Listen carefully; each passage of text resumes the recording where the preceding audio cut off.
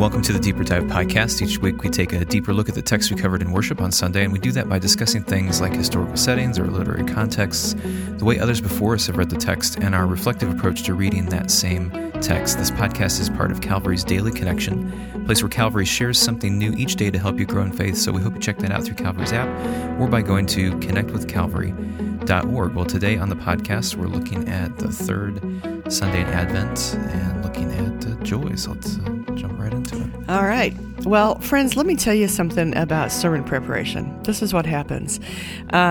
We pray about where God would lead us, and we study and read and pray and write and study and read and pray and write. And then after the sermon is finished and we prepare for the podcast, then we find all these other cool things that would have been awesome to say in the sermon. Sometimes we find those before we preach and we just don't have time. This week, Randy found an article that was really pretty cool. And it talks about what joy is and what joy isn't. So I really liked what this author said. I'm trying to find the author, Matt Tullos, Tullos. And Matt talks about joy is trusting when you want to doubt. Joy is receiving when you want to reject. In that, talking about the innkeeper giving them the stable instead of just shoving them on their way and saying, "Get out of here." Joy is celebrating when you want to fear. Now, I don't think we can always necessarily celebrate when fear is knocking at our door, but I don't know about any of you, but I have a tendency to take that fear to places that I just kind of let it build and build and build, and until it's pretty unrealistic. So it's not very helpful. So maybe that's a really good thing for me to keep in mind. And then it talks about how to choose joy, and this is a kind of a good exercise, I think, for all of us as we think about. I don't know if you have Advent wreaths at home, and if you light those. That was always a special part in my own family's tradition. My kids we have them out at our house now. We just rarely get to sit down together at a meal to actually do anything about them. But one is in terms of how to choose joy, maybe using the lighting of the Advent candle to share one thing that you're trusting God to handle. And if you are a family of one, then think about that. What are you trusting God to handle today? And you may want to reach out to somebody else and say, "Hey, hold me accountable. I'm trusting God to handle this." I sometimes do that with worry bags and just paper sacks, and I tell folks, if we're struggling with something and we want God to take care of it, are we going to have to cut? And we want God to take care of that, then we write it on a piece of paper and put it in the bag. And if we decide that we want to worry about it, we got to reach in and take it out of the bag and take it out of God's hands. And it's just, for me, it's a very visual and tactile experience of, okay, God, I really don't trust you on this. I'm going to worry about it some more. And so anyway, what's one thing you're trusting God to handle? The other thing is to encourage somebody. Write a note to someone who's fearful, and let them know that you're praying for them to have the courage that they need. And then make a list of the things that bring you joy. Not necessarily happiness, but what brings you joy.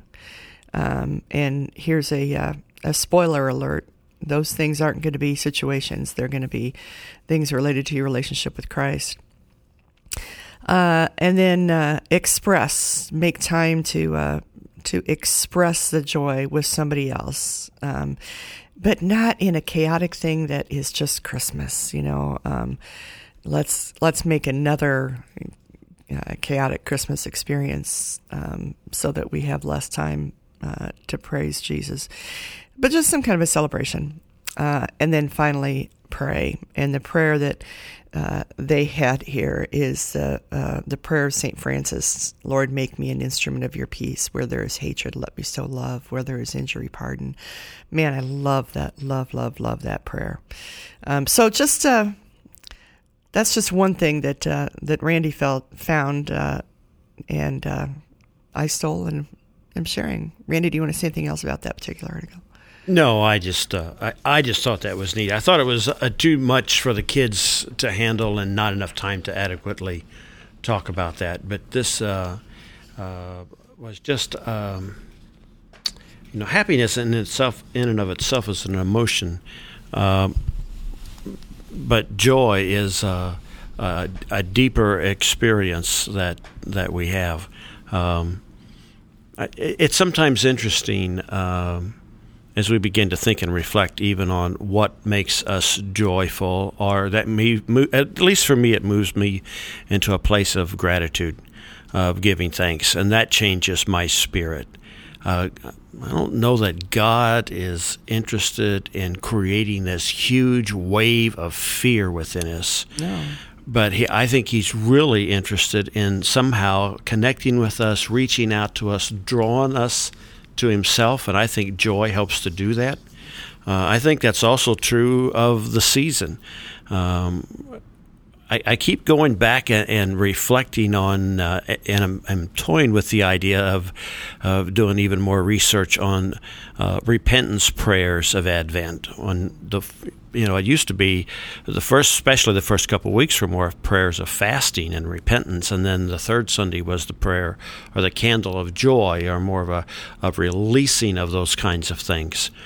And I think we've lost a little bit of something in doing that, or not doing that. Yeah, I think. A lot of something. And so I'm just a bit more fascinated about that, maybe this year than I have been for several years, about going back and thinking about what some of our brothers and sisters to the eastern side of this world, in Eastern Christianity, if I could use that loosely, would think about these prayers of fasting and what their prayers of repentance or prayers of penance or prayers of sacrifice might look like. Just as a change of pace. I've been celebrating Christmas Western style for 63 years now, and although I must admit the first couple of years I really didn't resonate much with whatever it was, but just a different flavor, a different depth we could get to in terms of our relationship with God, a different place where God could draw us to himself maybe in a different way than we've experienced. So anyway, I'm just pondering that, and I found that to be an interesting little piece in there. For some reason, and I think it's total secularism, we have come to this Christmas season every year and talked about it, and thought about it as a happy, happy time. And I don't know that it has much to do with Jesus, to be quite honest. In our culture, it's just supposed to be a happy, happy time. And so people will say, isn't this death tragic, especially at this time of the year? Mm-hmm. What does that mean? It means that we don't want anything sad to happen. It's almost like we're at Disney World, Disneyland, wherever that is, during the Christmas season, during all of December. And I don't think that that's what God intended when God sent Jesus into our world. Yeah, but I also think he sent him in with indeed what we light those candles about. I think that absolutely Jesus came into this world to bring a measure of hope in a darkened world, which is the lights are bright in the worship center on Sunday morning when we light the Advent candles. But as we work our way around, there continues to be more light added every week, which is more hope added, or more peace added, or more understanding added, or more awareness added. And so maybe in the immediate, it doesn't always seem like joyous moments, but I think when we look at the bigger picture, at least for me, my happiness, my joy doesn't come from circumstances. It just really comes from an awareness, a sense of security, a sense of God knows the number of hairs on my head, a sense that He has me in the very palm of His hand. And that brings me maybe just a different sense of peace, even in the midst of difficult circumstances. I don't know. I just well, yeah, and I think that that's true of the Christian. We've got a lot for which to be thankful, a lot for which to be celebrating this season. I think that there's a secular something that covers us that blinds us to, sometimes, not always, blinds us to the hope that comes from Christ, the deeper sense of hope that comes from Christ. We think about the Israelites wandering in the desert and waiting for that Messiah.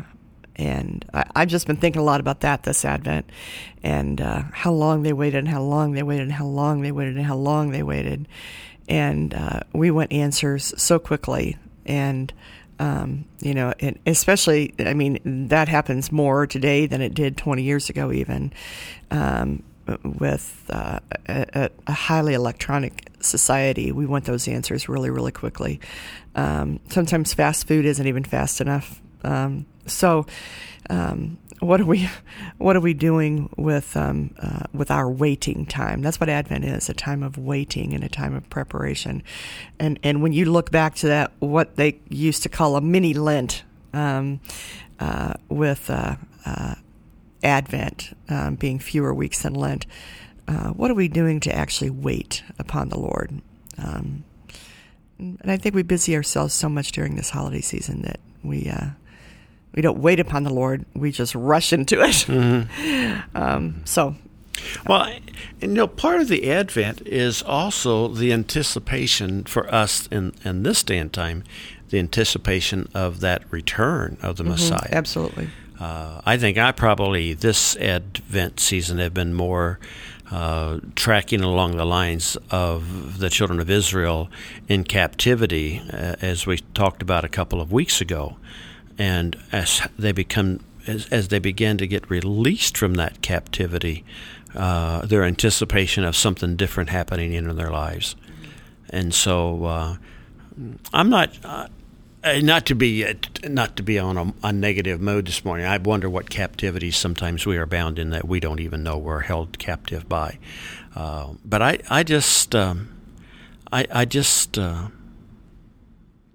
I look for the kingdom coming on this earth. Frankly, that kingdom is here now. Mm-hmm. So that Jesus is providing that hope, that peace, that joy, that love right now, if we can find space to receive it. Yeah, friends, I would be interested in hearing what it is that this season does for you spiritually, and what you struggle with in terms of is it the busyness of the season? Is it your past that you don't now get to experience because a loved one's gone? What is it, good and bad, that you struggle with or celebrate during this season? We have a Christmas tree in our house that has a lot of symbolism on it. We are big on nativities, so we have nativities everywhere, including all over our tree. And our granddaughter Monroe is almost 3, and she came home from Thanksgiving, and we had we had the tree up, and we had several nativities around, and she would point to one and say, "Who is that?" And I'd say, "That's Mary, Joseph, and Jesus." She'd point to another one. "Who's that?" "That's Mary, Joseph, and Jesus." "Who dat?" Another one, "Mary, Joseph, and Jesus." So there's Mary, Joseph, and Jesus all over the place. And I put the ornaments down low that I thought she couldn't break or that she could play with. And so we don't have any ornaments on the lower 2/3 of our tree because she's taller than I thought. But the symbols on there just mean a whole lot to me anyway, about reminding me, why I'm celebrating. Even the green of the tree reminding me that God's love is forever. These evergreen trees don't die. Well, they die, Mine doesn't because it's fake. But evergreens in the woods don't turn brown. The leaves don't turn brown. And so just to remind me that no matter what the weather is, and I don't mean that in a literal sense, but whatever's happening around, God's love is still real and constant and as strong as ever. So that's important to me this season. We're kind of at a crossroads, and we haven't gone very far, But well, it's 15 in. So oh well, okay then, Isaac. Yeah. We need your it's an okay stopping point, I think. Probably. We need you folks to just let us know. That would be helpful if you guys just you listeners would let us know where you are on some of these kinds of things so we can address them. Yep, you can do that by email or Facebook or Twitter or any of those things you find on the internet out there. They'll get to us. So please do that. And then next time we'll be back with the fourth Sunday in Advent, and we'll be looking at Luke chapter 1, verses 46 through 55. That's right. We're talking about God in the world, and we'll be looking at this baby came into this world and revolutionized some things, and we're going to be talking about some of that revolution Sunday morning. All right. Worship. Great. Well, until then, grace and peace.